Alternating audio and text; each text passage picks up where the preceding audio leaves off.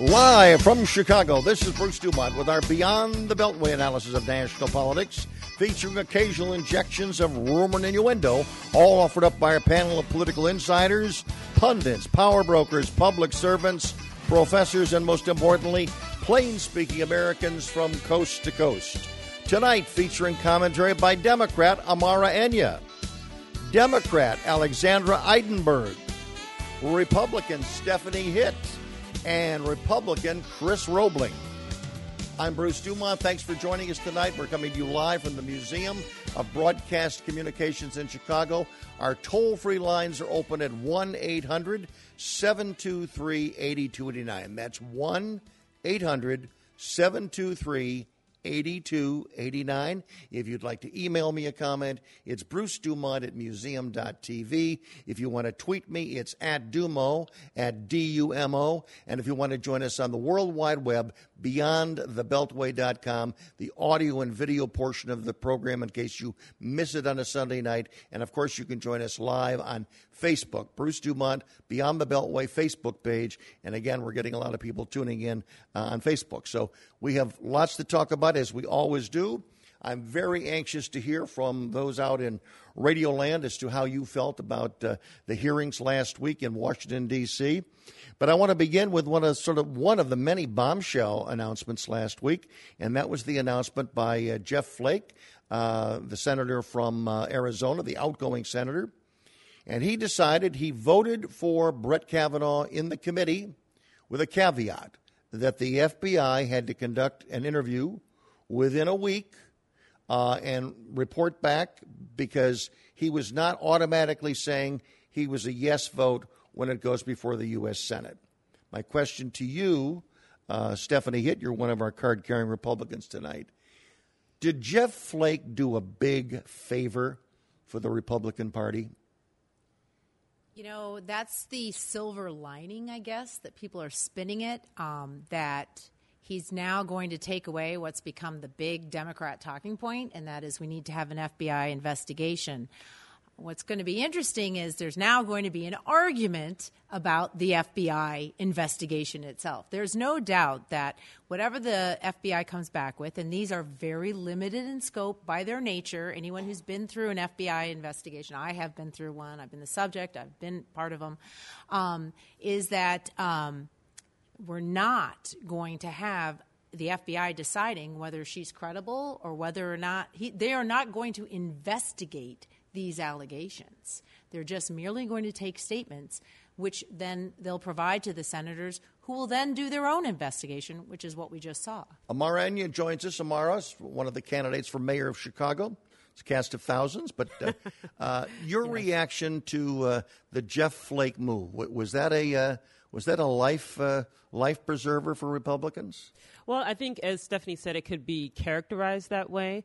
I think that a lot of the talk around the FBI investigation really dominated at the last minute. I actually think it worked negatively for him on the Republican side, because it was seen as almost caving in somewhat to the demands of an FBI investigation. And also, I think that people aren't clear as to what the scope of the FBI investigation is. So if there's more clarity around the scope, that it is very narrow, and that if people are thinking that this is going to be some broad, sweeping investigation that's going to get to the bottom of the allegations, that might not be the case. Chris Roebling, longtime Republican commentator for WGN Television and also on this program for over 30 years. Your answer to the question about Jeff Flake. I think that on balance, Flake did the Republicans a big favor, and I think that he has also pulled back a curtain on the Democrats, because I don't think there are Democrats on the committee who are prepared to listen to anything that comes back from the FBI. And I think most average Americans who are too busy to be in touch with the specifics of this dispute, but who have a general sense of what's going on, are going to hear that there will be an additional or a supplementary FBI background check, and they're going to hear the results of that. I think that is not going to come forward with anything either supporting the allegations of Dr. Blasey Ford or implicating the behavior of Brett Kavanaugh. So I think we're going to be back to the same spot in about a week. And I think Kavanaugh will proceed onto the bench, and this, whatever small or large cloud it was, will be gone. Alexandra Eidenberg, one of our other Democrats, welcome back to the program. Your reaction as a political analyst or a political operative yourself, wasn't this a good move for not only Jeff Flake, but he was throwing a lifeline to the party? Do you agree with that? I think that it was an attempt for a lifeline, but what I think is going to happen is that the FBI is going to investigate and it's going to unearth more of the truth behind Ford's testimony and what's really going on, which was, in fact, that Brett Kavanaugh did assault her. And I think that if in his reality he feels that something did not happen, which I really do stand with her, I believe her, I think that this will show that Brett really is at fault. All right, I want to go back to if you were on that committee and you had not yet already announced that you were voting against Brett Kavanaugh, what does the FBI have to show you for you to doubt what Dr. Ford's testimony is all about? If it's he said, she said, and he has witnesses or testimony that they weren't there, they don't know anything about a party, and she has, even the people she brought forward can't corroborate her story, what is it that you have to know or hear from the FBI that would make you think twice about it? I love that question. So I think the only thing that would really make me believe it didn't happen is if there was 100% accuracy that he was somewhere else at that time. And it's going to take a lot of proof to, prove that, if we're talking blackouts, not there, there's been a variable of what I consider to be excuses. But if there was proof that he, in fact, was not there, that I believed, that would be. Actually, there is what I thought was one of the heroes of the hearings was the Snoopy calendar. In fact, it is the best form of evidence that anyone has been able to come up with at all during this. And the level of detail that was in there and the fact that it was contemporaneous with that time period, and it is startling that he has to defend himself against something where there is no time, no date, no location whatsoever. And so, if anything, she has to come up with more evidence, not him. Yeah, this is ridiculous. This is the answer to Dick Durbin, who is the slimy senator from the state of Illinois, and who, in his usual unctuous manner, sort of tried to pull Brett Kavanaugh to his side and say, Brett, come on, let's cut through the Gordian knot. Right. Why don't you just tell the White House XYZ? Okay. Tell Don McCain. And here is the response that Brett Kavanaugh, I'm sure 14 seconds after he finished what he did say, here's what he wanted to say or what he should have said. Hold on, Senator. Let's go back to the first week of law school. I'm not here to prove my innocence. The folks who are trying to implicate my behavior, they need to prove what they're saying. And I regret what Alexandra has said, because to me, this represents this inversion that has taken place. And this is the bigger cultural issue, much bigger than Brett Kavanaugh or Dr. Blasey Ford.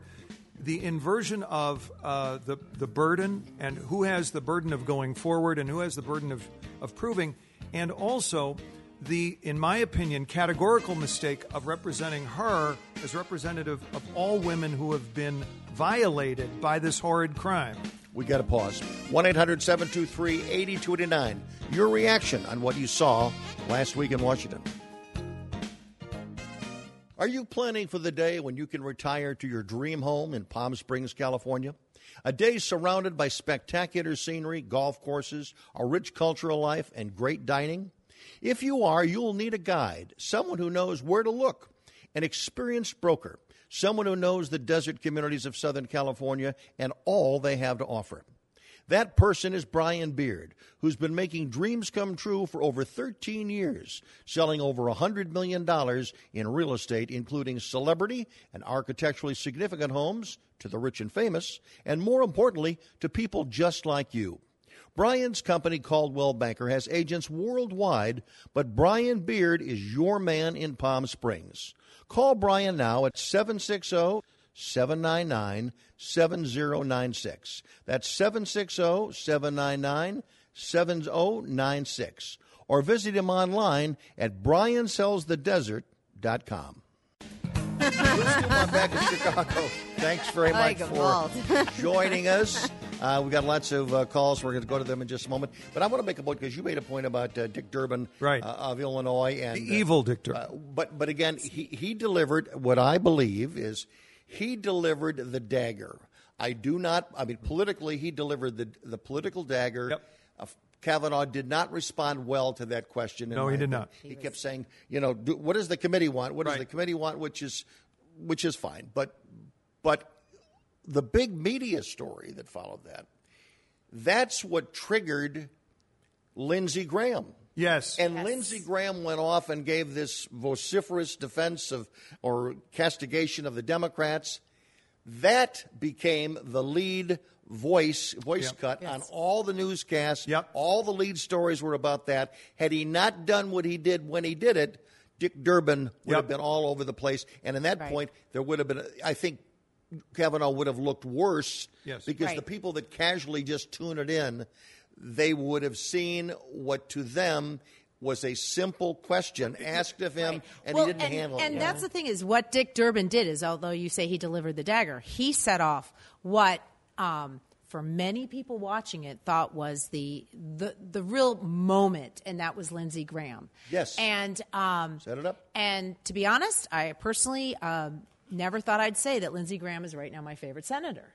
But what is interesting is he was responding to what has become what I've been calling the Moby Dick of all red herrings, and that's this FBI investigation. I think you've been through one as well.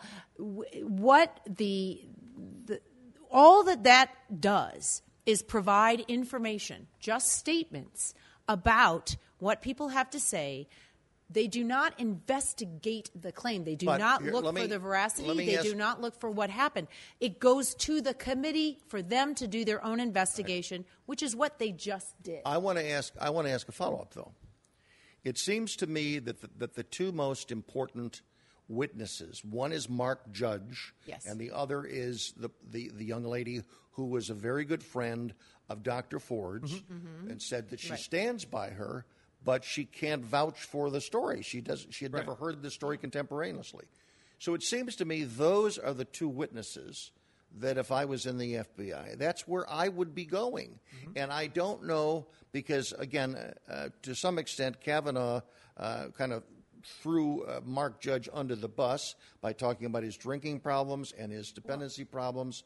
And again, he's given two statements on it now. He wrote a book on it. I mean, he's acknowledged the public drinking problems or the alcohol problems that he had.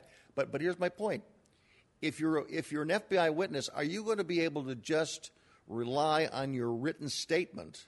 Is that your statement? Are they going to be able to, under cross-examination or examination of Mark Judge, are they going to be able to crack him in some way? Well, they're not. Their job isn't necessarily to cross-examine the people that they interview. I think that's what people are thinking, that somehow the FBI people are going to be the investigators and they're going to parse they don't look to parse apart the statement. They just take the statement. They're an intake. But here's the thing. In the gathering of the statements, what is going to happen is that we're going to see very clearly that Dr. Ford's statements are true. And I would just like to go back real quick and say that Dick Durbin is one of the most amazing men and a fantastic senator. I am still disheartened that anyone would think he was anything but that. But I truly feel less than the majority of the people in America believe that. Go ahead. Thank you. I will still stand that Dick Durbin is great people. He means a lot to you. Yes. You know, I've been very impressed by him. Did he campaign with you when you ran for office? No. Okay. I'm just saying. I want to get back. Here's the thing, though. Let's So not talk about his ultimately- credibility because we won't. No, but I feel like he was, said some damaging things to him. So I just wanted to be very clear that I'm a fan of him. Yeah. But I think that the biggest thing going on, and you keep saying that, they're not going to be doing the investigating. They're going to be doing data collection, and they're going to get all of these statements. And it's not just from them. It's not just from those two people. It's going to be from a lot of people. And the more statements that are gathered, the more it is going to further the cause. Okay, may I say, I just don't. I've never been a law enforcement person, and so I don't know the insides of how these investigations play out. But this is a background investigation. This is not a criminal investigation, nor is it a national security investigation. So the agents, the field agents who are out there, are in an intake function. So they sit down, they listen, and they might ask probing questions to get the responses. I just don't. I know that you believe in your heart that there is going to be adduced evidence supporting Dr. Blasey Ford's assertions. I understand that.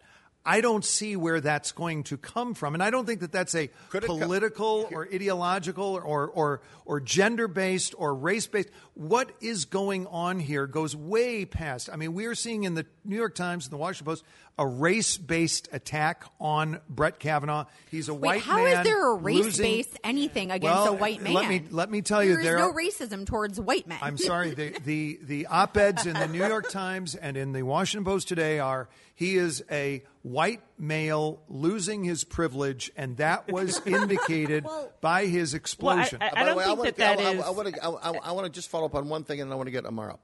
I think the one answer, or where some answers might come from, that either could be add veracity to her charges, right, or be completely exculpatory, and that is her parents. I don't even know whether her parents are alive yet still. But her parents, I would think, might have known about something when she got home. That's one point. The other thing which is questionable, if you're 15 years old, as she alleged she was when this happened, when you're 15, there's a small group of people who drive, who have cars. So if she was at that party, her father could have picked her up, her mother could have picked her up, or probably, again, some friend maybe from the swim club. Maybe 5 or 6 people Right. on Earth Yeah. were part of that clique that picked people up when they needed a ride. So you might be right. When she can't tell who drove her home, I think getting the answer to that question should be easy. And again, that person could then tell a story as to what is the point that you were making about the point about how her story would be corroborated. I do think that there's a possibility that there is someone or some people who have not been talked to or who have not been in contact. The FBI has not been in contact with them, who could provide additional details as they're gathering information. You mentioned her parents. It could be friends. It could be someone who's probably watching this all play out and is still deciding whether or not they want to jump into the fray or be involved in that. So there are a whole host of possibilities out there. But to the point about how Brett Kavanaugh is being characterized in the press, I think the response is actually more so to how he responded to the questions and how he comported himself throughout the hearings. When we talk about privilege, that the way that he responded, his demeanor, his ability to keep his composure, to me, it was on the side of being petulant, and so I think that's what's sparking some of the responses to him about. It's interesting you say that. It fed a perception of prep school boys, frat boys. It fed a perception. He looked the part. Well, if you called central casting, yes, they might have sent him over. But here's the thing. That right now is the most dangerous thing that you can be right now. Absolutely. Is a white, conservative, upper middle class male right now. That right now in the narrative that's out moment, there. yeah. Let me make this very clear. I have no doubt in my mind that this was a concerted effort to find a way to find something that may or may not stick to this particular nominee.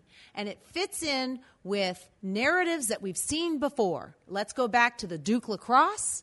UVA fraternity. Same exact types of allegations. But even I feel those like were entirely of false. targets. as a white And woman, it is you're propping ridiculous. up the patriarchy. This is the problem. If you're going to feel bad No, for I'm white being men realistic. as a white woman, I am it's not a- an angry person who But thinks here's that the thing. every man is a we rapist. cannot feel bad for white men right now, and I Really? feel 'Cause as I have a couple sons that I worry about. and I have some sons too. And I am also white. And I think that where our role in society is right now is not feeling sorry for ourselves, but being a part of the reality that our privilege also has to come with standing up for others. you have and to- I you don't. have to redefine I will privilege. not I feel want to ask bad Amara. for What white does men. privilege Let me ask, mean? I want to ask Amara a privilege question. thing is We'll go to- ridiculous. I want to ask, within the black communities that you talk with on a regular basis, is this an important story?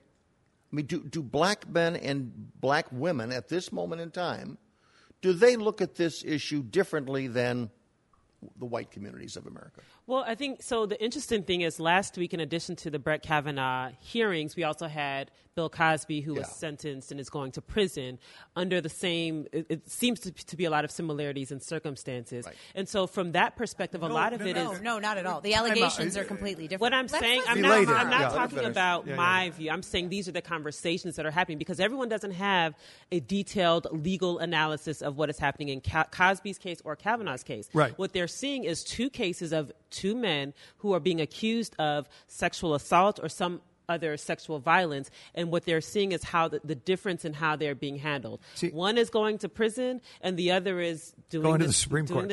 I just want to get back to this. I don't think this is a question of feeling sorry for white men or feeling sorry for white women like Dr. Blasey Ford. That's not society. Society is redeeming the rights or upholding the rights of the individual. So here in this case, I believe we've got two individuals who have been terribly wronged, in my opinion. One is Dr. Blasey Ford, somewhere back in 1982 or whatever the year was.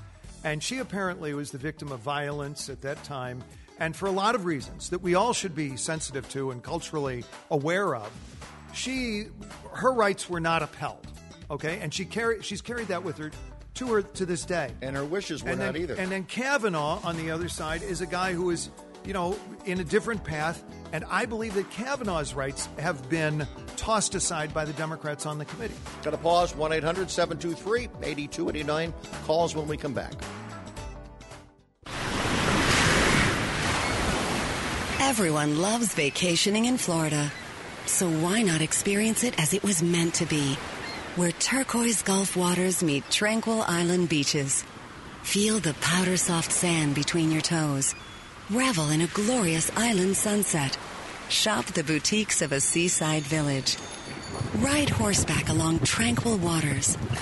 This is Bradenton Anna Maria Island, Longboat Key. Real, authentic Florida, where you can discover an intimate downtown and sip cappuccino at a sidewalk cafe. Catch fresh fish for dinner. Even tour a working winery. Just minutes from all the rest Florida has to offer. Bradenton Anna Maria Island, Longboat Key. Plan your visit online at BradentonGulfIslands.com. That's BradentonGulfIslands.com. Bruce Dumont back in Chicago. Thanks very much for joining us. Let's go to calls. Let's go to Kevin listening to us, watching us on YouTube tonight. Go ahead, Kevin, from Chicago. Are we on YouTube? You are everywhere, man. We're on YouTube. We're on Vimeo. We're on Facebook. We're everywhere. Did you know that? How many platforms do you own? The only thing I'm working on carrier pigeons. Okay. That's right. That's the next one I'm working on. All right. Anyway, Kevin, thanks for watching us tonight. Go ahead. You have a question. Hello, are you there? Going once. Well, he's not there. So much have the talk back. Let's go. Whoop, there we go. That was Let's go to Aaron listening to us in New York City on the internet. Go ahead. Hello, Aaron. Aaron, are you there? Hello. Have we checked the phone lines tonight? Okay. Do we have a problem? Can somebody tell me if we have a problem? Well, I think we do have a problem. Let's go to one more place. We've tried Chicago. We've tried New York. Let's drop down a few. How about Nashville, Tennessee? Are you there, Rick? Rick. Oh, there's definitely a problem. Rick, are you there? Okay, well, we're going to have our engineers look and find out what our problem is. But by the way, we should just mention big news in Chicago. The Cubs won. The Milwaukee Brewers won today. The Rockies won. The Dodgers won. So there are going to be two tie-breaking games, one in Chicago at Wrigley Field tomorrow and one at Dodger Stadium tomorrow as well. So holy moly. That's the way Abner Doubleday figured it out. Anyway, Chris, you were making a point. I think that we have to see this be first of all, the Supreme Court seat is vastly significant, and what happens to Kavanaugh. I just think that society has got to see this not as a clash of categories, not as a clash of classes in society, i.e. white men or all single women or young women who've been violated by the violent crime of sex abuse. we have got to uphold individuals whose rights have been traduced. Okay, that's what we have to do, and I think what's happening here is the Democrats have very slyly turned things on their head, so that they have got an enormous number of people who are supporting Dr. Blasey Ford because they themselves have been hurt and they've been injured, and there is an ocean of injury out there, and that's a very important societal point. I think we should perhaps pay attention to how Kavanaugh was coached, because, again, a lot of the response to him was his responses to the questions. Now, understanding that whether or not he believes the allegations are true, he should at least have enough sense to know that this is a very serious matter, and that the way that there is a right to actually ask these questions, especially if he's being prepared to sit on the Supreme Court. Now, for those of us who watched the hearings, his responses were very petulant. It was almost as though he couldn't believe the audacity to be asked these questions. Well, yes, being accused is a serious matter. However, you are preparing to be on the Supreme Court. And had he been coached, in my opinion, a little bit more effectively, perhaps he would not have come across as someone who feels that it's wrong, or how dare they actually ask me these questions. I don't see how he was coached at all. I think what we saw in reality was a man who is rightfully so angry and frustrated by having his name and his family smeared. And what's really interesting is, going back to Chris's point, the new buzzword right now is that, in a sense, we suspend the rights due the accused, because if you are seeking a lifetime appointment, this is a job interview and not a criminal trial.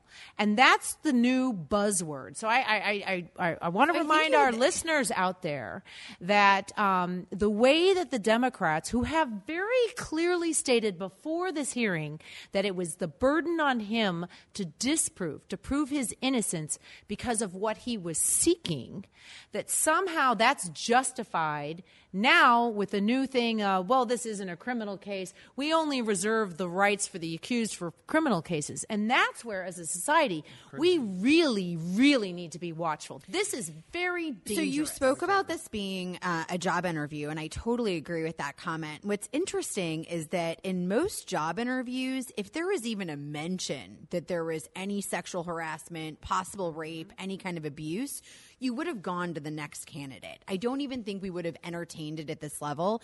I happen to be a small business owner, and even if it was hearsay that a candidate I was looking at had done something like this, I would have been onward and upward. I feel like the fact that we've gotten to this juncture is the critical problem. He is not fit to be a Supreme Court justice, and just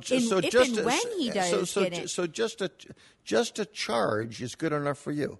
Hearsay, a rumor. So here's the thing. I feel like unsupported allegation. Here's the thing, and I'm talking to you as a business owner. If I'm going through a series of candidates and I have, somebody who's telling me this person has, abused them, I don't, for me, it's time to look at the next candidate. Well, there are ways that you want to, you have to be careful in doing that. I understand as business owners you don't want to be liable, so you kind of just walk away. However, we are not talking about a job interview in the same way. You said it was a job interview. No, I said the Democrats are using the description of this as a job interview as a way to cover up their argument that he does not deserve the same rights. I'll follow you. So, because you just said what you would do in your own life as a small business owner. Mm-hmm.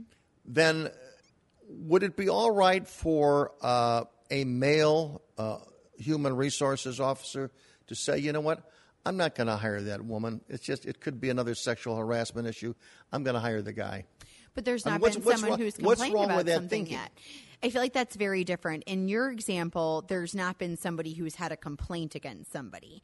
So, if someone had said that, I have some kind of issue that I'm coming to the table with, that's different than, she's female, she might complain. I mean, I feel like that's the issue we keep talking about, is that women are complaining and that, heaven forbid, they complain. Do you think the same thing? The same thing be said for an African American? In other words, somebody would say, you know what? I don't want to hire this African American because it would be tough to get rid of him if he doesn't work out because he'll These cry are just two racism totally or something. different conversations. Well, I know, though. but I think if you're hiring, if you're thinking of, if you have a pool of candidates and you are making a decision about who you want to hire, if someone came and said, this candidate assaulted me or whatever, because you have this pool of candidates, if I were a business owner, I would say, okay, well, let me move that person to the side and focus on the pool of candidates who don't have any taint, even if we haven't gone through a full investigation, because you have a pool of candidates. Go ahead and make a point, then I want to move on to another subject. Well, I think this is what individual business owners do in their own interest because of liability is one thing. What we're doing in this case is acting as a nation, acting as a society, and we're trying to vindicate the rights of both Dr. Ford or Dr. Blasey Ford and Kavanaugh.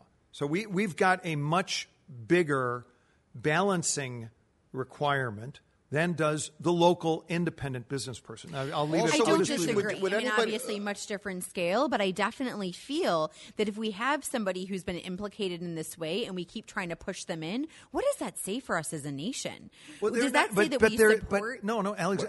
What it says is an unsupported allegation is insufficient to overturn a lifetime of preparation, the greatest hiring record for professional women, 310 Highest ratings that he the could highest ever ratings get. in the ABA, the 310 decisions Years that he of wrote, jurisprudence. the 13 Yes. decisions that he came up with, the reasoning of which was then adopted by the Supreme Court, including voted for by members of the Supreme Court who had been put on the court by Democratic presidents. And by this his is a record, guy who is and his supremely record with women qualified. and women, he's put more women on the Supreme Court as clerks than anyone In other words, else. character this does is count. Unbelievable. Allegations don't count as much as character.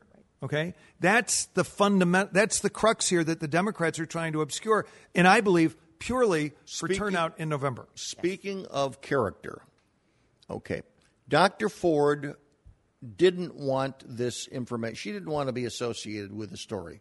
She wanted to get the story out without her fingerprints on it. That was initially the case. So when she went and offered her comments to her local congressman and the woman, and then also to Dianne Feinstein, it then got out. This is a woman that didn't want to be thrust into the limelight. And somebody, probably a Democrat, likely on Dianne Feinstein's staff or one of her lawyers, who was recommended by Dianne Feinstein, someone took it upon themselves to release the information. It wasn't Dr. Ford. They violated her confidence. The person that violated her confidence was a Democrat. Are you upset with that? I'm not aware of what that looked like exactly. I just explained it. I just understand explained what you're it saying. very Here's well. the thing. There isn't I much think more. There are no Republicans. I think that what is very difficult, and I will say that, me too, I've had my own really horrible experiences, and it really changed the trajectory of my life. Yeah.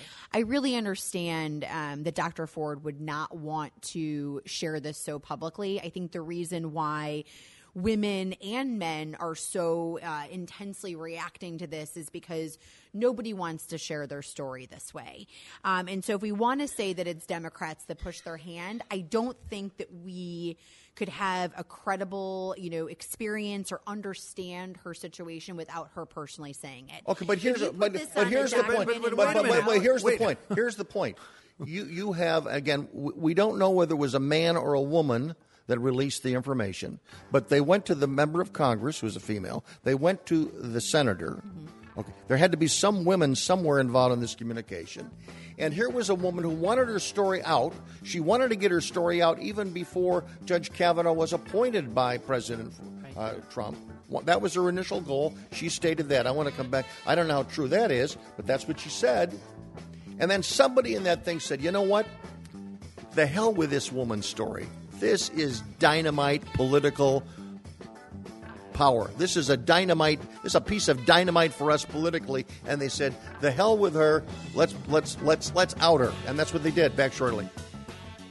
Are you headed to Los Angeles? Looking for the ideal place for you and your family to relax and enjoy yourselves? A place that combines a Four Diamond Hotel experience with a convenient location? It's the Hilton Los Angeles Universal City, just steps away from Universal Studios Hollywood, City Walk, and NBC Studios. Just a short ride to the Hollywood Walk of Fame, TCL Chinese Theater, Warner Brothers, and other popular attractions.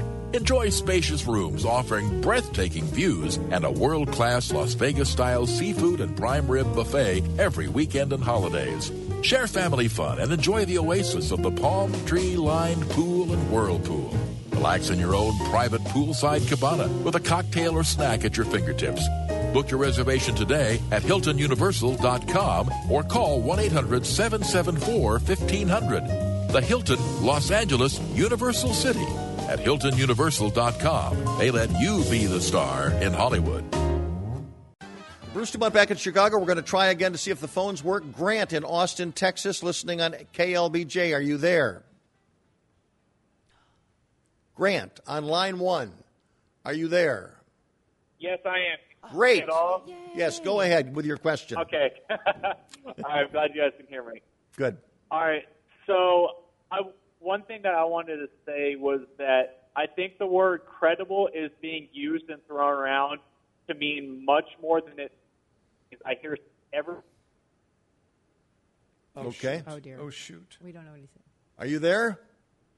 Let's talk about credibility. Yeah, talk about She credibility. was sympathetic. Yeah. She was Sincere. credible. She was sincere. I didn't have any doubt about the fact that she was speaking from some experience, and I didn't feel like she was in any way gaming the circumstance, and that was the first thing I was looking for, because not knowing her at all, I wondered if she was, a Democratic operative who was really kind of wheedling into this thing.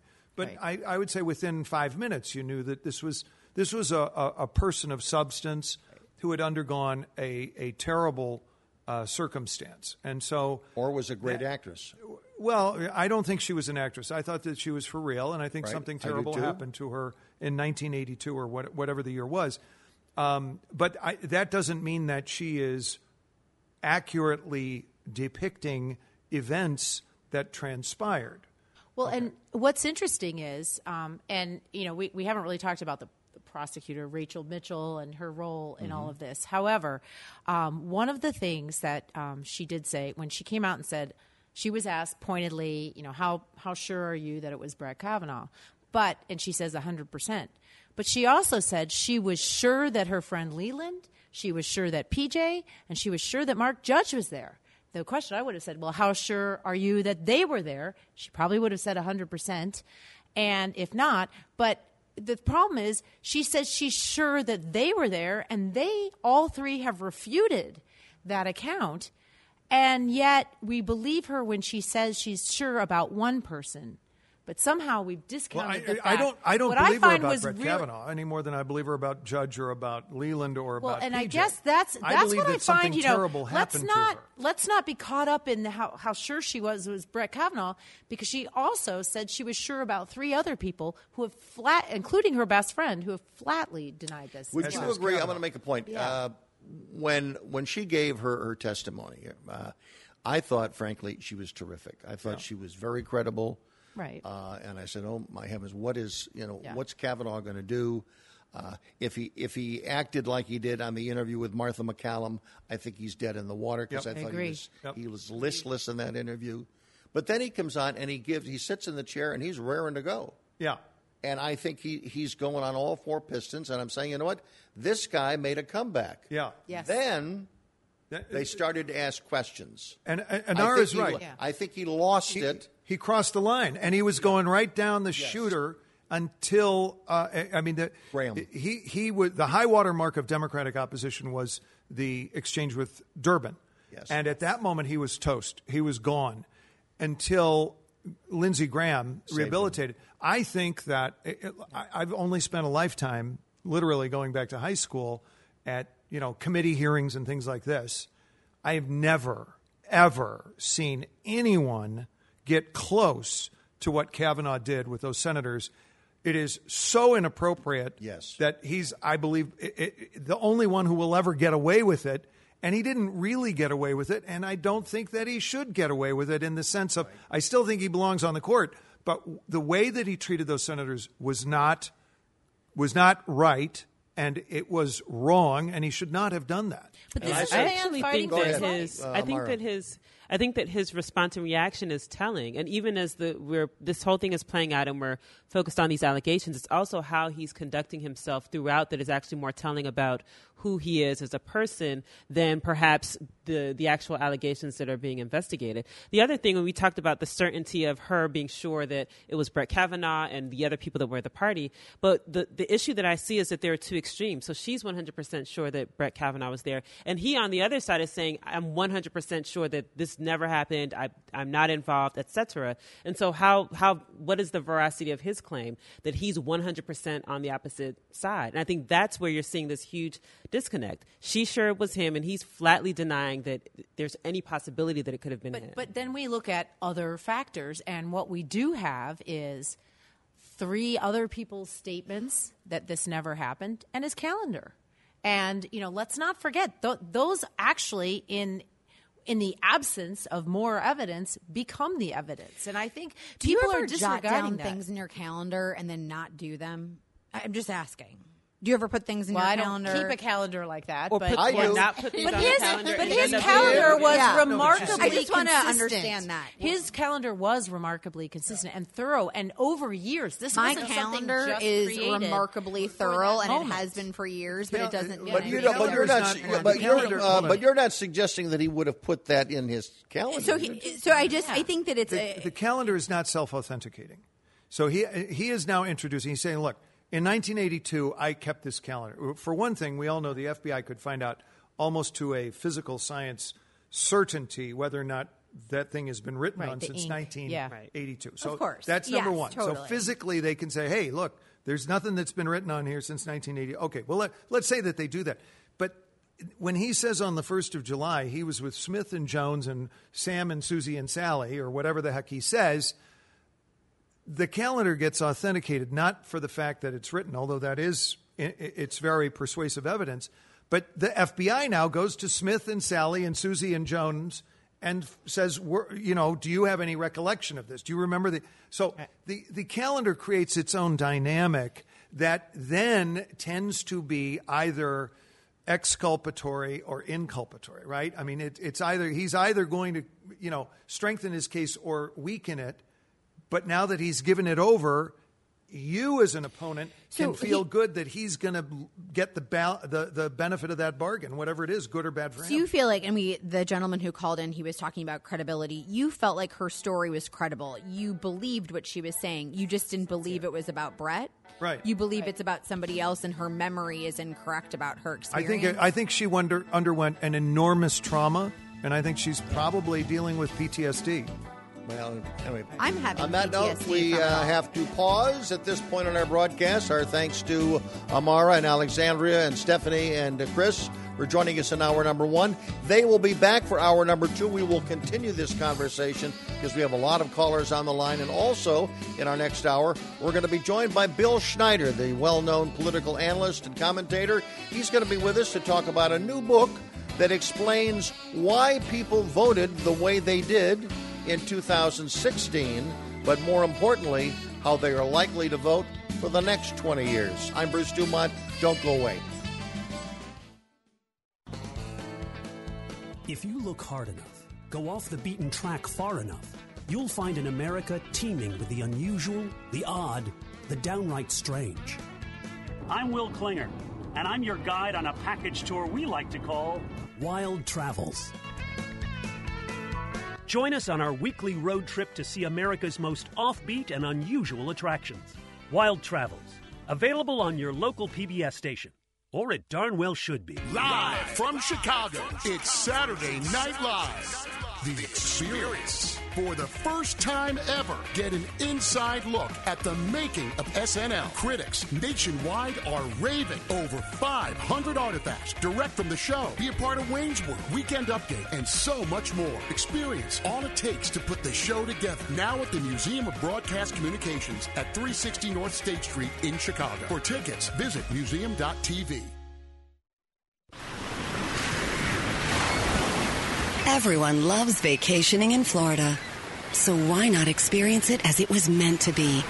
Where turquoise Gulf waters meet tranquil island beaches. Feel the powder-soft sand between your toes. Revel in a glorious island sunset.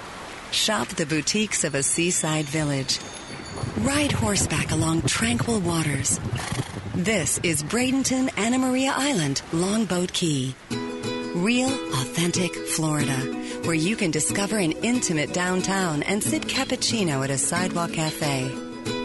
Catch fresh fish for dinner. Even tour a working winery. Just minutes from all the rest Florida has to offer. Bradenton Anna Maria Island, Longboat Key. Plan your visit online at BradentonGulfIslands.com. That's BradentonGulfIslands.com. Are you headed to Los Angeles? Looking for the ideal place for you and your family to relax and enjoy yourselves? A place that combines a 4-diamond hotel experience with a convenient location? It's the Hilton Los Angeles Universal City, just steps away from Universal Studios Hollywood, City Walk, and NBC Studios. Just a short ride to the Hollywood Walk of Fame, TCL Chinese Theater, Warner Brothers, and other popular attractions. Enjoy spacious rooms offering breathtaking views and a world-class Las Vegas-style seafood and prime rib buffet every weekend and holidays. Share family fun and enjoy the oasis of the palm tree-lined pool and whirlpool. Relax in your own private poolside cabana with a cocktail or snack at your fingertips. Book your reservation today at HiltonUniversal.com or call 1-800-774-1500. The Hilton Los Angeles Universal City at HiltonUniversal.com. They let you be the star in Hollywood.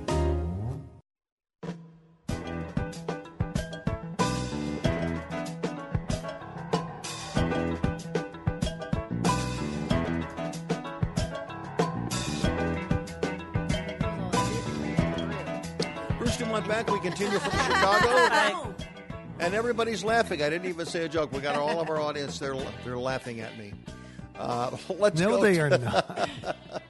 Just like the president of the UN. Let's go to David, listening to us in San Francisco on the internet. Go ahead, David. Oh, thanks, Bruce, and your guest. You know, judicial temperament to me is one of the first things.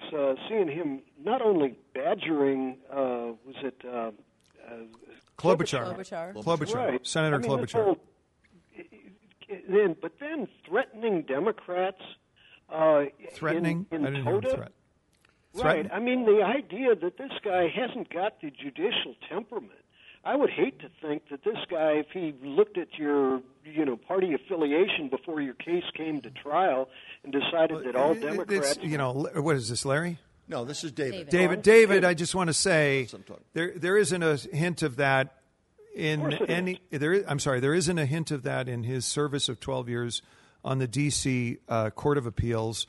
There isn't a hint of that in the American Bar Association unanimous, which let me say unanimous because on the federal judicial selection or rating committee, there are liberal Democrats, there are conservative Republicans. There isn't a hint of that. But Chris, in the wake of the hearings and in the wake of the way this whole thing has come out against him, which he has described as character assassination affecting his wife, his mother, and his daughters, doesn't that affect somebody? In other words, I said a couple of weeks ago in this program when he was going through the confirmation process, I said on this program, I said, Republicans are going to rue the day because this guy, to me, this is a couple of weeks ago, this guy, to me, could be another David Souter. Conservatives may be thinking that he's going to be the great guy that goes out and overturns all these things. They may be very disappointed in him. That was my thought. Now, having now watched what happened to him in the 2 weeks since I said that on this program, I mean, would anybody be surprised that he may be a hardliner now against Roe v. Wade, more hardliner than anybody thought he would? He sort of fed into that again because of how he handled the hearings. I think making it him, he did not necessarily have to fall into the political rhetoric. We understand that on both sides, people are saying that this is a ruse by the Democrats, and on the other side, well, this is the Republicans. But he, as the person sitting for those hearings, did not necessarily have to go down that path. And I think when he did that, it gave gave it made it look as though he was partisan. Here's what as well. Here's what switched it, though. This is why I think I agree with what you said, but here's what happened. Watch what we were all watching. The Democrats were playing their 5 minutes for politics. The Republicans were turning over their 5 minutes to Rachel Mitchell, and she was doing her fact finding. She wasn't playing any politics. There was no Republican playing politics, and I think he might have said to himself, "Hey," and then even the first question or two from Ms. Mitchell to Judge Kavanaugh. Fact-finding. It was fact-finding, and I'm saying, she doesn't look like she's out there throwing him any kind of a lifeline. No, So she's not playing politics, and I'm thinking, what's going through his mind? And he might have got to the point where he says, damn it, I'm getting killed up here because the Republicans aren't playing, they're not saving me, they're not playing it politically like the other side, and by golly, I'm going to start playing it politically. Well, and only two people. The fact that Mitchell even was hired to do this is just, one of the things that I think is very enlightening. We have all of these, back to the white male topic, all of these white males who are supposed to be doing the questioning, but we had to hire a female to, soften do you have a the problem situation. with that? Because I totally do. Okay, Why can't you just so do you'd your rather have job? the white males asking their I questions? think that the problem is that it is all white males. Why are that's what elections are for. But I think the thing is, you haven't won enough elections. You're damned if you don't. I mean, I found that I actually thought that, I was frustrated in a way with the way things went with Rachel Mitchell. However, I felt like at the end of the day that the Republicans did a very smart thing, and that is they never gave the Democrats the optic they were hoping for, and that was white older men picking on this woman. Yeah. And everyone knew why, and they said, we're here to get the facts. And they actually hired someone. The optic that they were also worried about was I go back to my first question night, and I know there's a lot of people listening that are not going to like what I have to say, and that is, I think Jeff Flake saved the day. Yeah, because what was going to happen because there was the Judiciary Committee was going to look like they rolled over this woman. Right. That's the way it would have been perceived. Right. And also, I think Jeff Flake knew, hey, the two women on our side, they're not gonna buy this. They're not gonna like the way the Judiciary Committee acted. And he said, wait a minute, I'll vote with a caveat.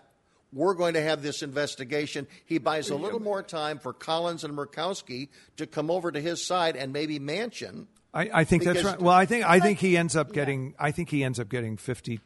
I think he's now with Donnelly committing political suicide, and the guy in Alabama committing political suicide.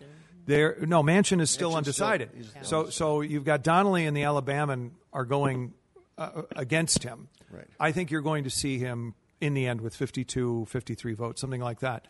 And I think that I think Flake was very frustrating to fellow Republicans. Yes. Right. I also think Flake was set up by Soros payrollers and that whole exchange for CNN on the elevator. Yeah. But the fact is, they got to the point where, and this is, you hand it to Durbin again. I mean, Durbin came through on both the Democratic side and on the Republican side. He asked her, how certain are you? She says 100%. We're quoting Durbin's question, her answer to Durbin's question. Mm-hmm. And on the Brett Kavanaugh side, he made it impossible for the regular person sitting at home to understand why aren't they doing the FBI background check. None of them understand the 302s. None of them understand the procedure. None of them understand that the FBI is not going to decide this question.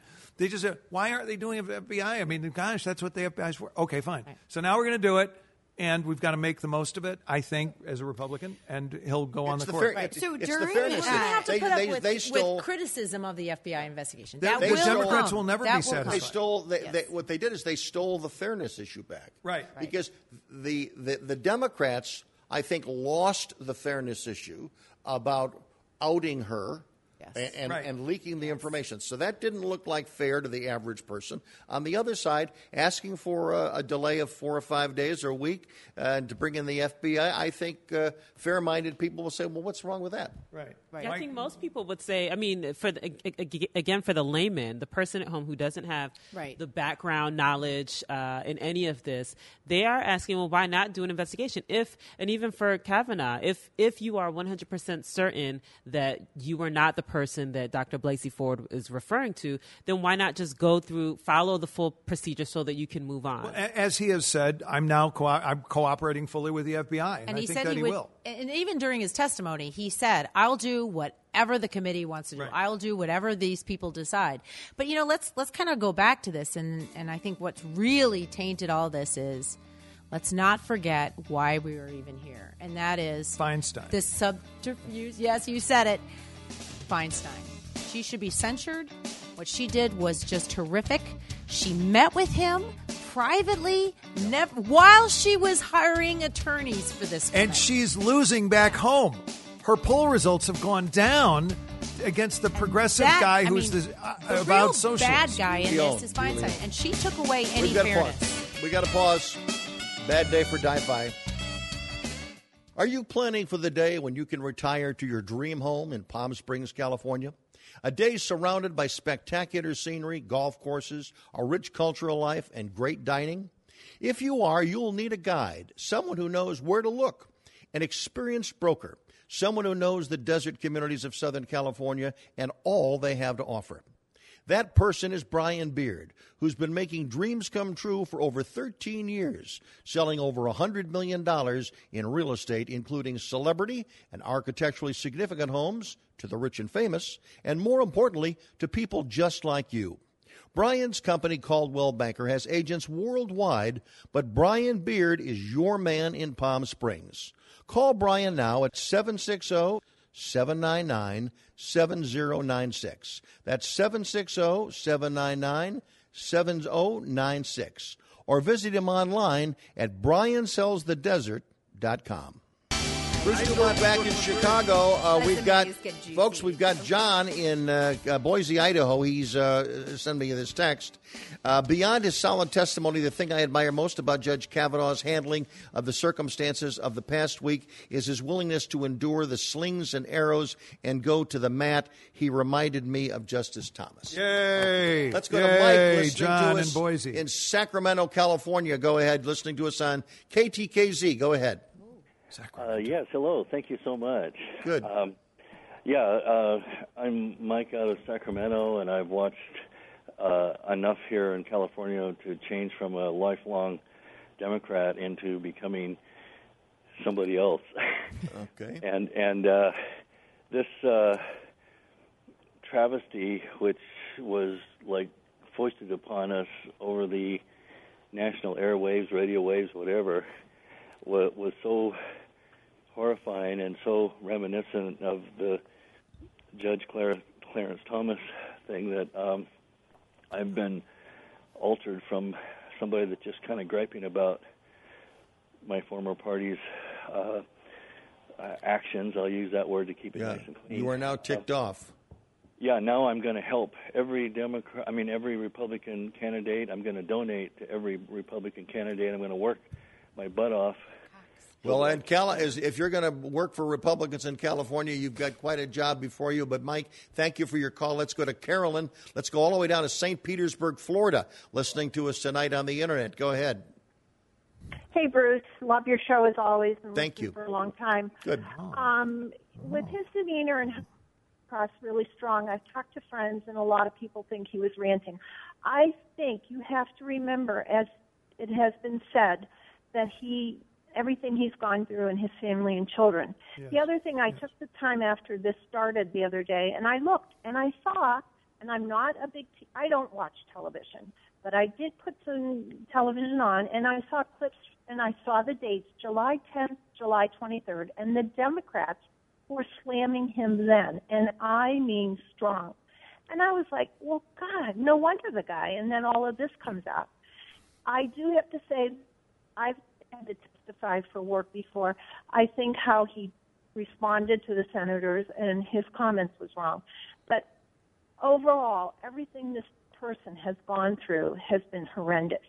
And I am disgusted with politics. Actually, I was a Trump voter when there were 17 of them there. I was for Trump because I'm tired of the politicians, and that's why Trump got my vote from day one. You can ask any of my friends, I backed him. And then when I saw those Democrats, July 10th and 23rd, everyday people were disgusted with it. Those people are getting money, our tax dollars, and that's how they go to work. It's disgusting. Carolyn, how do you've identified yourself as a Trump voter. I assume you believe that the president has handled this matter well? I have to commend him because I was a Trump voter, and his demeanor, I wish I could be in his office and tell him. I think he's, over the past 2 years, I want him to shine. I don't want him to give the Democrats a morsel to complain about. I want him to play the game. He dresses sharp, get up there and talk and hold your comments to the side. I wish he would, because I think he is outstanding except for that. And he's got to save that for his personal business. So I'm just Stephanie, I want to, Carolyn, thanks for your call. Stephanie, what do you think of the way the president is handling this? I actually think he is surprisingly quiet on this one. I mean, for Trump, his tweets, he's been going out there and I think, like Carolyn, a Trump voter, but sometimes cringe on, when he comes out with some comments, and there are some things there that, I wish he'd kept private. He tends to, speak before he thinks sometimes, or I don't quite understand what he's getting at. It doesn't mean that he isn't effective.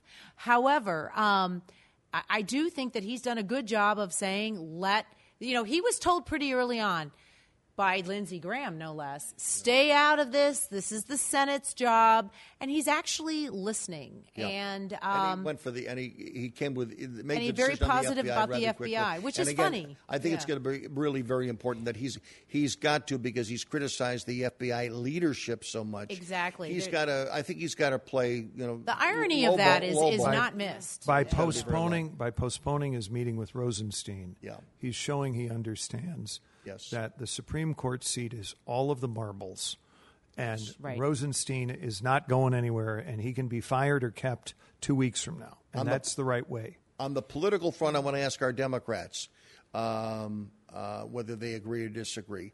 The I Spartacus moment of Cory Booker a couple of weeks ago, I thought turned him into a laughingstock as he sought the Democratic nomination, but last week in the Q&A, I thought he did a pretty good job of making a case. He made a comeback last week insofar as credibility, as far as I'm concerned, and Kamala Harris has been like a non-entity. Do you agree with that?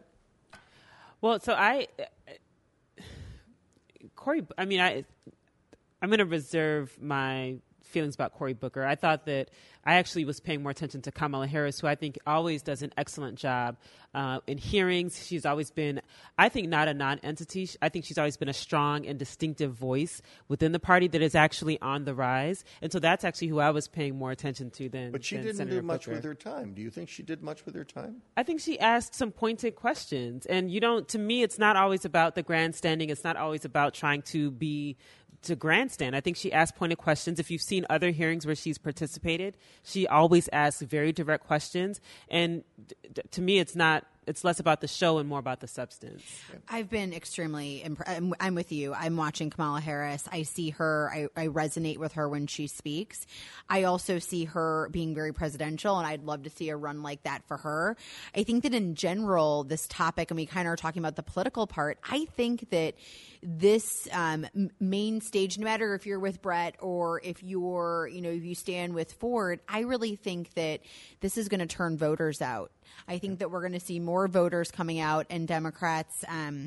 I think this is just another reason to go out to the polls. And I think Republican women, although Stephanie, clearly you're choosing to side with Brett, I think Republican women do not like sexual abuse and harassment, and this is going to bring them out to the polls. You're going to make the case for that. Let's go to Diana, listening to us in Muskegon, Michigan. You're on the air. I love Muskegon. Listening on Sirius. Well, Yes, well, it's raining right now. But anyway, I would like to talk about Dr. And the Me Too survivor. Okay. Because I'm a Me Too survivor. And you don't forget a face. I was 9 years old when my mom brought home a police officer she was dating, and he was sexually assaulting me in my room. And I still remember his face today, and I'm 60 years old. So when Brett Kavanaugh talks about Very sorry to hear his that. family, oh, that's okay. I mean, you just move on and you kind of accept it. But with Brett Kavanaugh and everybody talking about how his family is injured, yes, they are, but I'm injured. My kids were injured because you always are extra protective, and you know what I mean? It's an ongoing thing. So I feel bad for him, but if you're going to run for office, then you should follow judicial process. And, and not saying he's guilty, not saying she's not lying, but let's just do the process. That's all. In your case, Diana, did you ever share that assault with your mother, the news of that assault with your mother? Unfortunately, I did, and at that time, back in those days, she blamed me. But my sister and I went to our local police department, and we told them together, and they just said nothing. They didn't do anything. Oh, my God.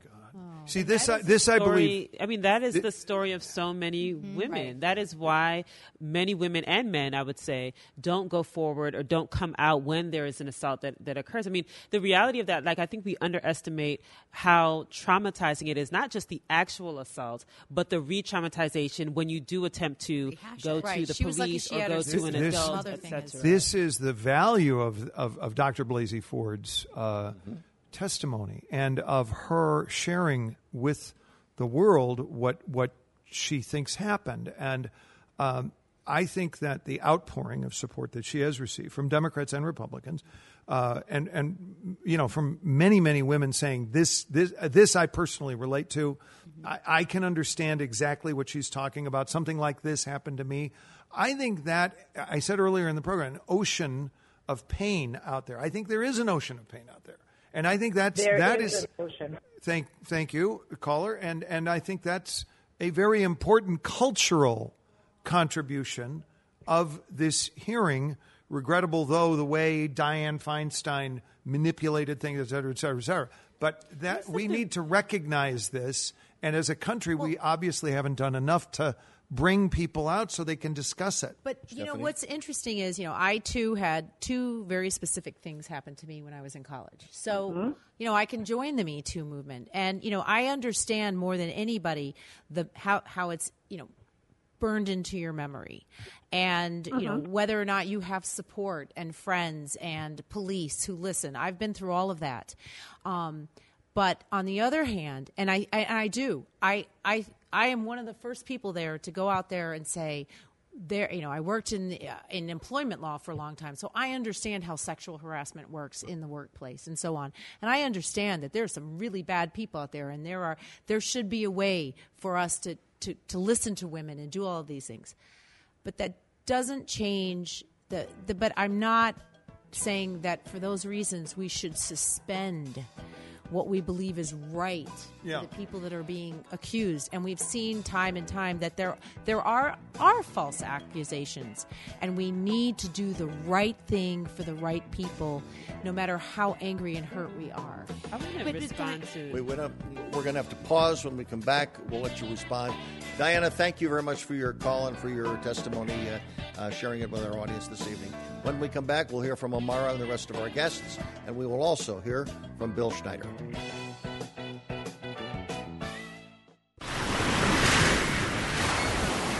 Everyone loves vacationing in Florida. So why not experience it as it was meant to be? Where turquoise Gulf waters meet tranquil island beaches. Feel the powder-soft sand between your toes. Revel in a glorious island sunset. Shop the boutiques of a seaside village. Ride horseback along tranquil waters. This is Bradenton Anna Maria Island, Longboat Key. Real, authentic Florida, where you can discover an intimate downtown and sip cappuccino at a sidewalk cafe. Catch fresh fish for dinner.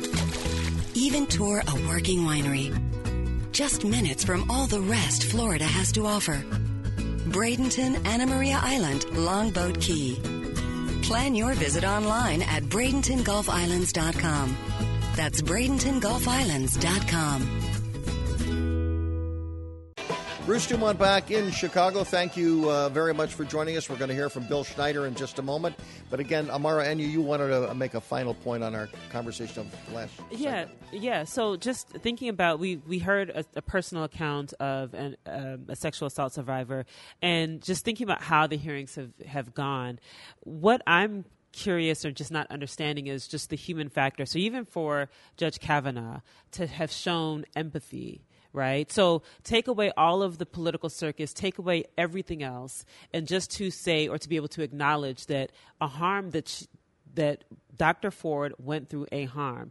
As a person, even if he's saying, I was not the one, but to be able to show some level of empathy and to not dig in his heels. A lot of the hearing, he appeared to dig his heels in. He appeared to be incredulous that these charges are being levied against him, which I'm not saying he's not justified in feeling indignant. However, to be able to express some empathy, even to say, I understand where she has been, and have that show through more, I think would have actually helped him more so than how he comported himself throughout the rest of the hearings. Well, when we continue to say we feel bad about his family, we feel bad about his family, I'm like, I don't, it's really hard for me to feel bad that they're going through that. He's looking at having a very high position, a very critical position. It's hard for you to feel sorry for his children, daughters and wife? Diana, I agree with what Diana said. She said, their family is choosing to serve. And, if his wife and his family is going through a difficult time right now, I don't feel bad. And as someone who's ran for public office, it takes a family to run. It takes a family to serve.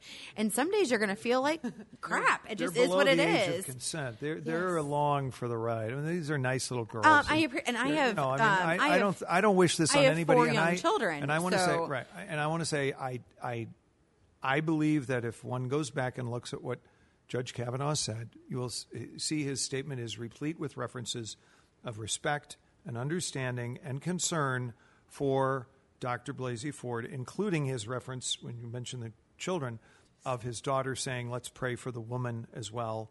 I think that he was complete on that topic, but I understand.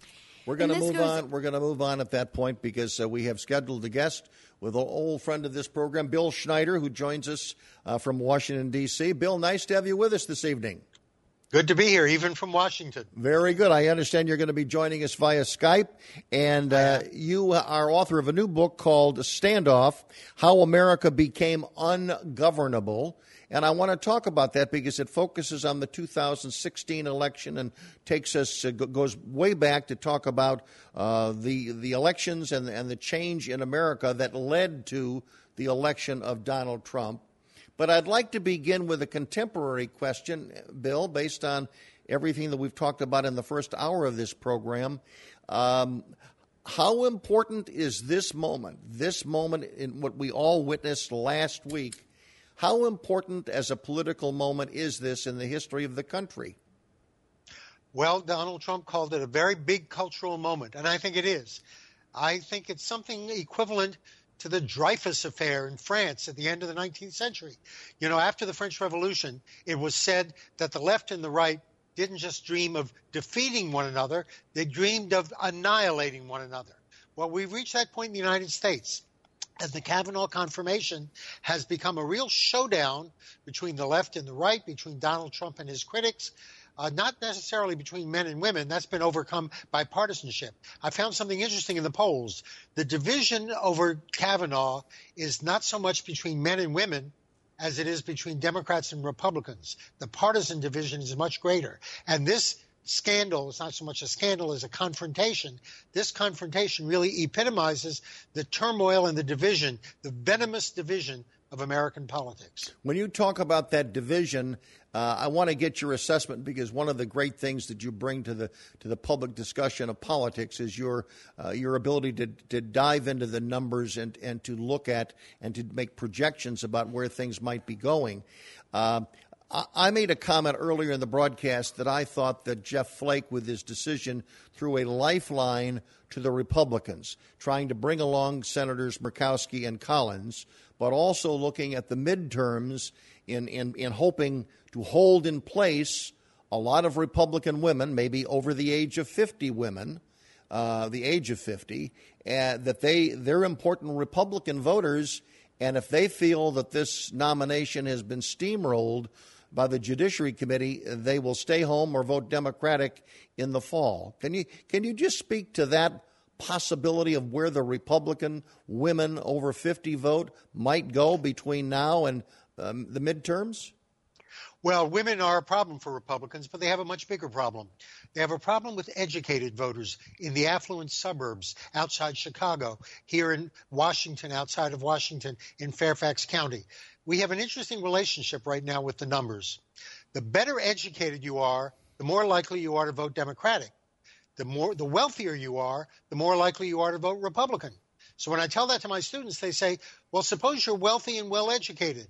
Well, then you're cross-pressured. You're pulled in different directions. If you vote your economic interests, you're going to vote Republican. If you vote your cultural values, you're going to vote Democratic. I think the Republicans are seeing a lot of educated, affluent voters who have always been Republican, mostly in the suburbs, fleeing the Republican Party. And it's not necessarily because of Kavanaugh. It's more because of Donald Trump. They started fleeing back in 2016. Republicans are losing their hold on the affluent suburbs in this country. Donald Trump won the election. We know that. But take us back. Your book deals with how we got to 2016. Where does your analysis begin? The 60s. Everything begins in the 60s. I quote Bill Clinton, who was right when he said in 2004, if you look back on the 1960s and you think they did more good than harm, you're probably a Democrat. And if you think they did more harm than good, you're probably a Republican. Well, that's Bill Clinton versus George W. Bush, two baby boomers who came out of the culture of the 60s. Bush clearly knows that believes, and his experiences, they did more harm than good.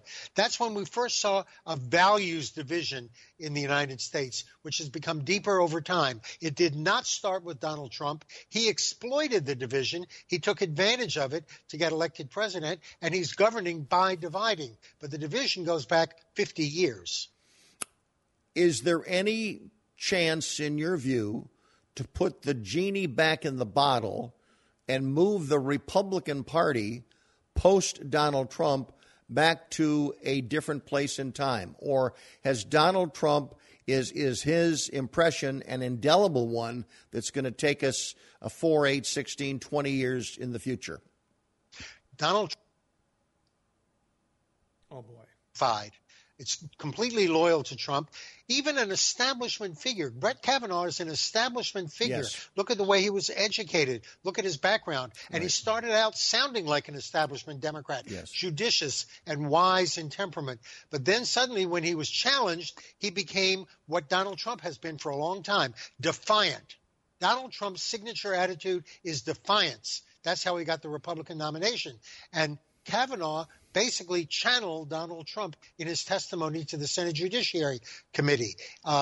This could change, but it will only change if Trump loses. If he loses the presidency badly and Republicans lose Congress and they look like they're really paying a penalty for Donald Trump, well, politics is very pragmatic. They're going to change. Does this set up, in your view, an absolute challenge to Donald Trump for the Republican nomination in 2020?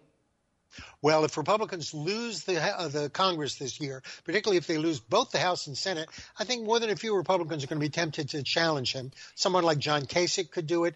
Right now, it doesn't look very promising.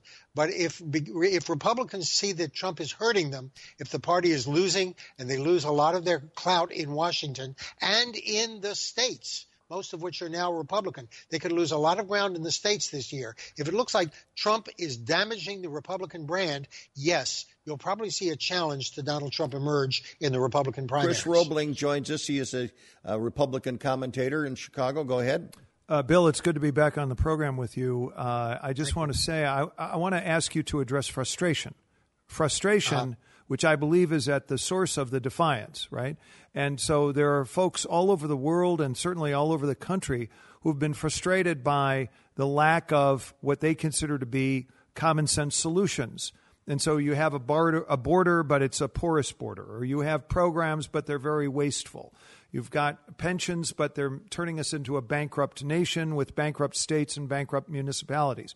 Where do you see that frustration in the equation that brought about Donald Trump and which has begun to transform the Ronald Reagan Republican Party? Well, that's a very interesting point. People are frustrated. They're frustrated because politics is supposed to be about problem solving. But you know what most Americans believe? And I've been studying public opinion for decades. Most Americans believe that politics is the enemy of problem solving, that the reason we can't do something about climate change or about the national debt is that politics gets in the way. They want to put politics aside. That's exactly why they fall behind leaders like or figures like Ross Perot in 1992, Donald Trump in 2016.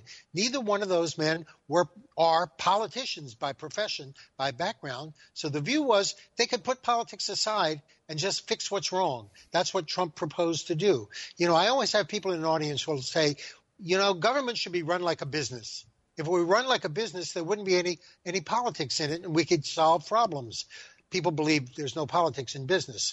Well, you know what? There's a reason why government can't be run like a business. Very simple. Business is not a democracy.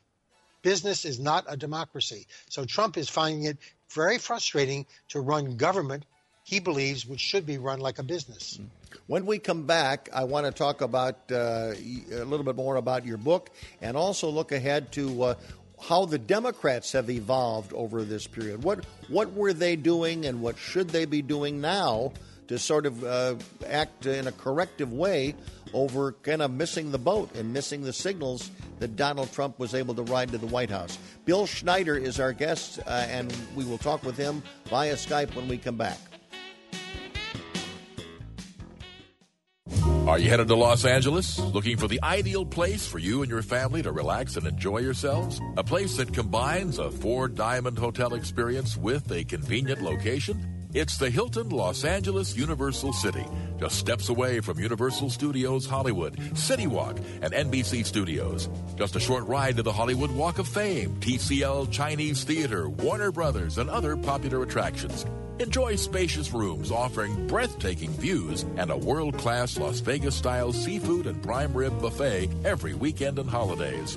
Share family fun and enjoy the oasis of the palm tree-lined pool and whirlpool. Relax in your own private poolside cabana with a cocktail or snack at your fingertips.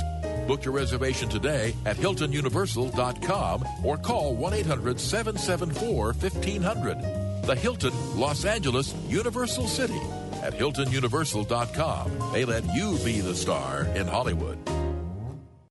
Bruce Dumont back in Chicago. We're talking to Bill Schneider. He's author of a new book called Standoff, How America Became Ungovernable. And, Bill, I want to get your thoughts on what the Democrats have been doing while Donald Trump has been organizing and bringing himself to being elected president. Were the Democrats really asleep at the switch? Well, look, the Democrats are trying to figure out where they want to go from here. Look, Hillary Clinton lost, so Clintonism no longer has much of a hold on the Democratic Party. The left is very active now. They claim that they've been justified, that Clintonism doesn't work. Democrats can't govern from the center. Many of them regard Bill Clinton's presidency as somehow flawed or sometimes even a failure, even though he ended with great prosperity, but Gore couldn't get elected after him. So Democrats are trying to pick a road for the future. Look, I think about 30 Democrats are going to run for the Democratic nomination in 2020. It's going to be a crowd. You're going to have 4 levels of debates every time you have a primary debate. Mm-hmm. The left is very active, but I'm not certain they're going to take over the Democratic Party because the Democrats are going to have to make a choice. Do they want to present a Democratic Trump, somebody who imitates Trump's temperament, a fighter, someone who's very tough and aggressive, or do they want someone who can bring the country together? Who would be the closest person on the horizon that you think is sort of Trump-like, at least as far as temperament and bringing it? Is it Michael Avenatti? Oh, okay. Well, there's no question about that. He's there. And what about Bernie Sanders? Does Bernie Sanders still have the fire in his belly to deliver the message, even though he's going to be 4 years older than he was when he last ran? He probably has the fire in his belly, but number one, he's not really a Democrat, and a lot of Democrats resent that. The one who might be running to take up the mantle of Bernie Sanders is Elizabeth Warren, and she has indicated she's thinking about running right now. I don't know that she could really unite the Democratic Party. I don't know that she could beat Donald Trump, but she is thinking about it, and that's one road the Democrats can take. Alexander Eidenberg is with us. She's a Democrat. She's got a question or comment for you, Bill. Bill, before you joined us, we were actually talking about Kamala Harris, and I would love to know what you think of her as a candidate running for president. I think she's been very engaging, and watching her, she's a great senator. What do you think about her as a candidate? Well, I don't know that much about her, even though I vote in California. I haven't really observed her for that long. She, of course, is a minority. She's a woman. She seems very talented. The question is, can she be the alternative to Donald Trump that voters are looking for? In any election, voters want someone to give them what they want that they're not getting from the incumbent. Obama was the un-Bush in 2008, the opposite of George Bush. Trump is certainly the opposite of Barack Obama. No one could be less like Obama than Trump. So you have to ask, is Kamala Harris someone who can be very different from Donald Trump and bring the country together? I'd urge a word of caution here. We've had 4 presidents in a row before Donald Trump who promised to bring the country together, and they all failed, every one of them. The first, George Bush, said he would be kinder and gentler. He was fired after 1 term. Bill Clinton was a new Democrat and the third way. He got impeached. George W. Bush said he was a uniter, not a divider, but the country ended up being more bitterly divided than ever. And Obama said there's no liberal America or conservative America. There's just the United States of America. And he got a Tea Party rebellion. So promising to unite the country is something that lots of leaders have done, including Democrats, and no one has succeeded at it. Does that mean that a political civil war is inevitable, or do we already have one of those? Well, I had a student once ask me in class, is this the most divided we've ever been as a country? And I said, young man, we did once have a civil war. 750,000 Americans died in that civil war. I'd say, this is nothing like that, but this is probably the most divided we've been since the Civil War. And I just saw a poll the other day that showed 1/3 of Americans say they believe a second civil war is going to break out within the next 10 years. That's very serious. Bill Schneider, Chris Roebling again. I want to advance this theory and see your reaction.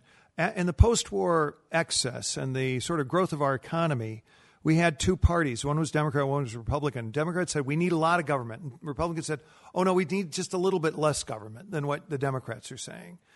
And that worked as long as we had the expansion of our economy and our dominance in the world.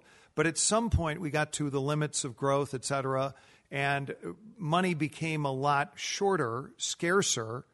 And at that point, the Democrats kept saying, we need more government, we need more government. And the Republicans took the opposite tack and said, no, we're no longer going to be the echo, not the choice. What we're going to do is propose a government that is actually going to be less intrusive in the lives of all Americans. Isn't that the origin of the current vituperation? That we don't have 2 in the same direction. We've got 2 that are diametrically opposed. No, I don't think so. I don't think it's about government or economics at all. I think it's about culture. What we have in this country is a division between what I call in my book the old America and the new America. And this is a division over values. Debates over economics, which dominated politics, you're right, after World War II until the middle of the 1960s, those debates are debates over interests. Interests like business versus labor, those things can be compromised, even if it's a debate over government. How much government should we have? More government, less government. Those are divisions of interests. You can negotiate them. You can make a deal. Well, the problem with values, which really emerged for the first time in the 60s, is values are matters of right and wrong. There are issues like religion and religious liberty. Those kinds of things can't be negotiated. You can't make a deal because they're matters of right and wrong. And today, the polarization is between the new America that's emerged really since the 1960s, lots of new constituencies, including not just immigrants, but working women and gays, and the old America, which defends its traditional values that Donald Trump now represents. Yeah. And that's a division over values. And you've also got a situation which was different in 2016. Once upon a time, an election was held. There was a winner. There was a loser. The losers were upset. They licked their wounds. They went out and organized for the next race. But they never became, or they became the opposition party. But they never became the resistance. The resistance is a term used around the world against the incumbent government, and the Democrats have never gotten over the fact that they lost the election. They either don't acknowledge the specific mistakes that were made by their candidate, who I thought was very weak, and again, it's become a nonstop campaign in America, which again leads to screaming and yelling on both sides. Bill, I thank you very much. The title of the book is Standoff: How America Became Ungovernable. Bill, nice to have you with us. Also, thanks to Amara and Alexandra and Stephanie and Chris for your assistance in our great conversation this evening. Dan Dorfman and Dylan Klauke and Chris Wick made this program possible. I'm Bruce Dumont. Good night from Chicago.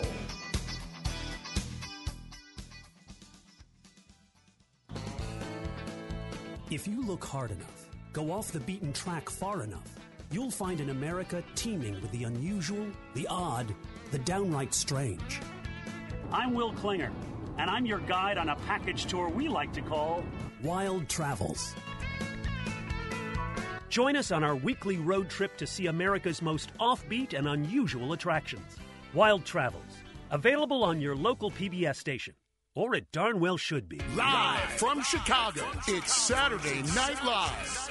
The Experience. For the first time ever, get an inside look at the making of SNL. Critics nationwide are raving over 500 artifacts direct from the show. Be a part of Wayne's World, Weekend Update, and so much more. Experience all it takes to put the show together. Now at the Museum of Broadcast Communications at 360 North State Street in Chicago. For tickets, visit museum.tv. Everyone loves vacationing in Florida. So why not experience it as it was meant to be? Where turquoise Gulf waters meet tranquil island beaches. Feel the powder-soft sand between your toes. Revel in a glorious island sunset. Shop the boutiques of a seaside village. Ride horseback along tranquil waters. This is Bradenton, Anna Maria Island, Longboat Key. Real, authentic Florida, where you can discover an intimate downtown and sip cappuccino at a sidewalk cafe. Catch fresh fish for dinner. Even tour a working winery. Just minutes from all the rest Florida has to offer. Bradenton, Anna Maria Island, Longboat Key. Plan your visit online at BradentonGulfIslands.com. That's BradentonGulfIslands.com. Are you headed to Los Angeles? Looking for the ideal place for you and your family to relax and enjoy yourselves? A place that combines a 4-diamond hotel experience with a convenient location? It's the Hilton Los Angeles Universal City, just steps away from Universal Studios Hollywood, City Walk, and NBC Studios. Just a short ride to the Hollywood Walk of Fame, TCL Chinese Theater, Warner Brothers, and other popular attractions. Enjoy spacious rooms offering breathtaking views and a world-class Las Vegas-style seafood and prime rib buffet every weekend and holidays.